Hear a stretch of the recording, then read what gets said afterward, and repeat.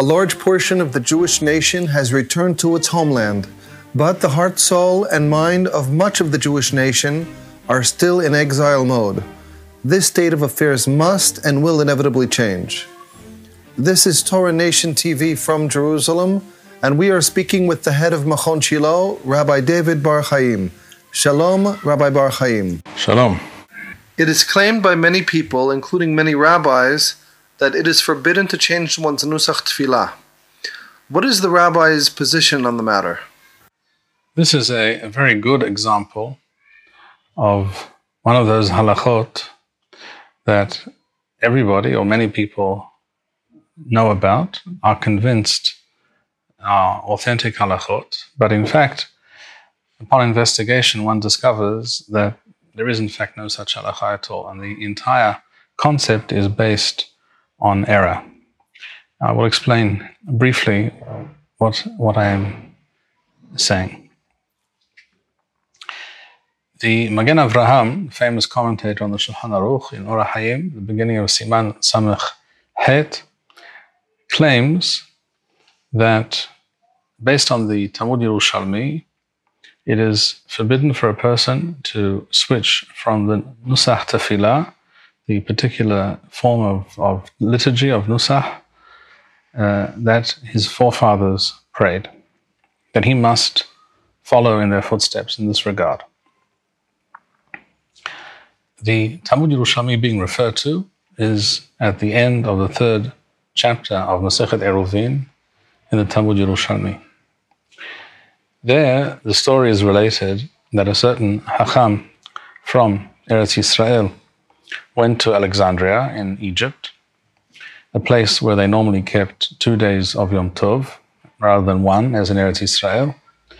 But because he had been in Eretz Yisrael when the decision had been made by the Bet Din, when the month began, he was aware of the date. He knew precisely, without any doubt, what day was the first day of Sukkot, and therefore, and that year it happened to fall on Shabbat, and therefore he told the Jews in Alexandria to do Netilat Lulav, to take up the Lulav on the first day of Sukkot, even though it fell on Shabbat, as the Mishnah states.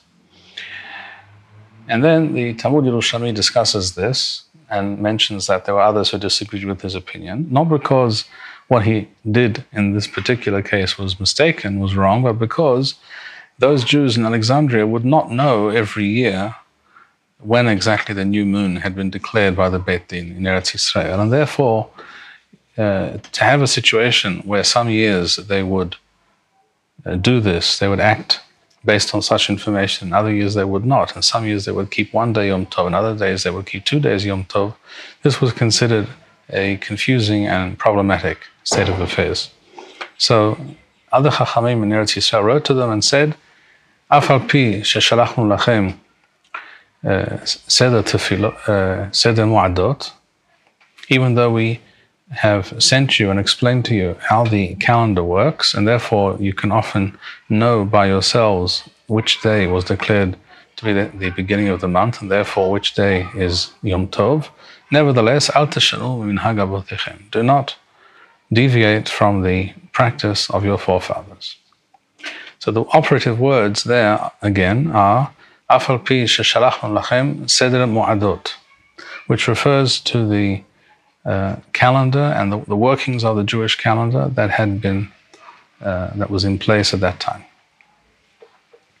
This Yerushalmi was misquoted by a number of poskim going back already many centuries, and it's in fact quite clear that some of those poskim who were quoting it, one from the other, second from a second-hand and third-hand source, had never actually seen the Yerushalmi inside. The Talmud Yerushalmi, it is important to know, was not always available to all of the poskim in all generations, in all countries.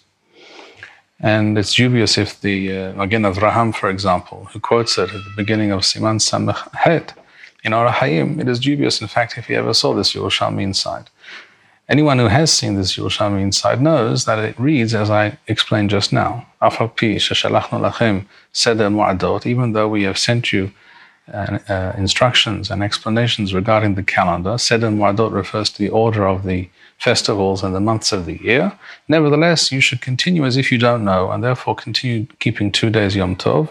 And therefore, if you do not know, or as if you do not know, if this first day of Sukkot, which falls on Shabbat, is in fact the first day of Sukkot, or perhaps it might be tomorrow, therefore you would not do Netilat Lulav.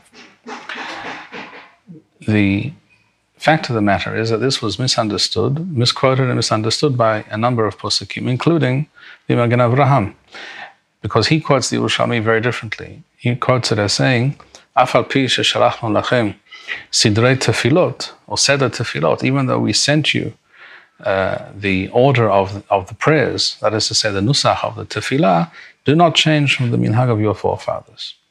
This text is spurious, does not exist in any accurate source of the Yerushalmi. In fact, in not a single print of the Yerushalmi does this text exist, not let alone in manuscripts and in quotes from earlier sources.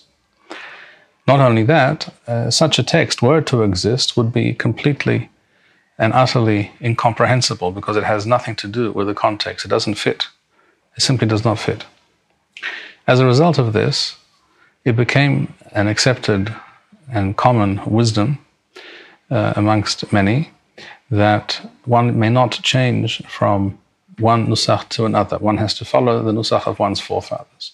But as I have just explained, there is no such Yerushalmi, there is no such statement in the Talmud Yerushalmi, nor in fact is there any such statement anywhere in the works of Hazal, and for that matter, I might add, there is no such statement anywhere in any of the Rishonim. In fact, it's noteworthy, and it's not coincidental, that not one of the Rishonim even discusses this issue, because it was clear to all the Rishonim that one can daven any nusach one chooses, and there is no obligation to follow this or that nusach. It's entirely a question of what you're used to, and what you're comfortable with, and what you wish to do.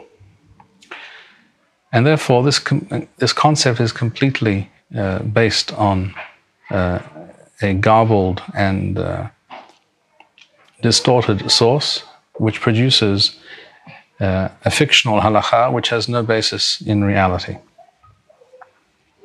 And that is also what we find in a teshuvah by the Maharashtam, Rabbi Shmuel de Modena, one of the greatest of the Posukim in the 16th century in Turkey. He was asked the question in his book of halachic responsa, in Orach Chaim Siman Lamed Hey.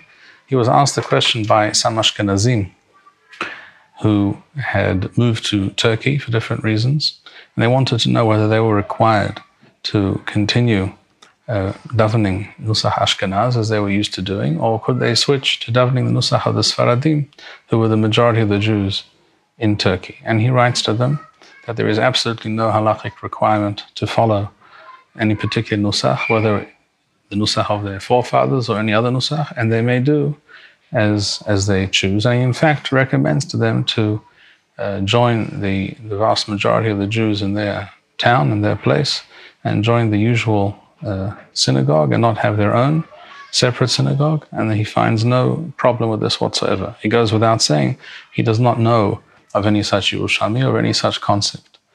So this is one of those made-up halachot based on error and confusion and lack of accurate sources, sometimes simple lack of the text, the book that everyone can purchase and obtain today. Often such books were not available, and this led to this concept. And therefore this is a mistake. And the halacha is that any Jew may daven according to any nusach that they wish. They may switch from one to another if that is what they wish to do. Of course, most people would choose probably not to do so because they are used to a certain nusach and prefer to stick to that nusach.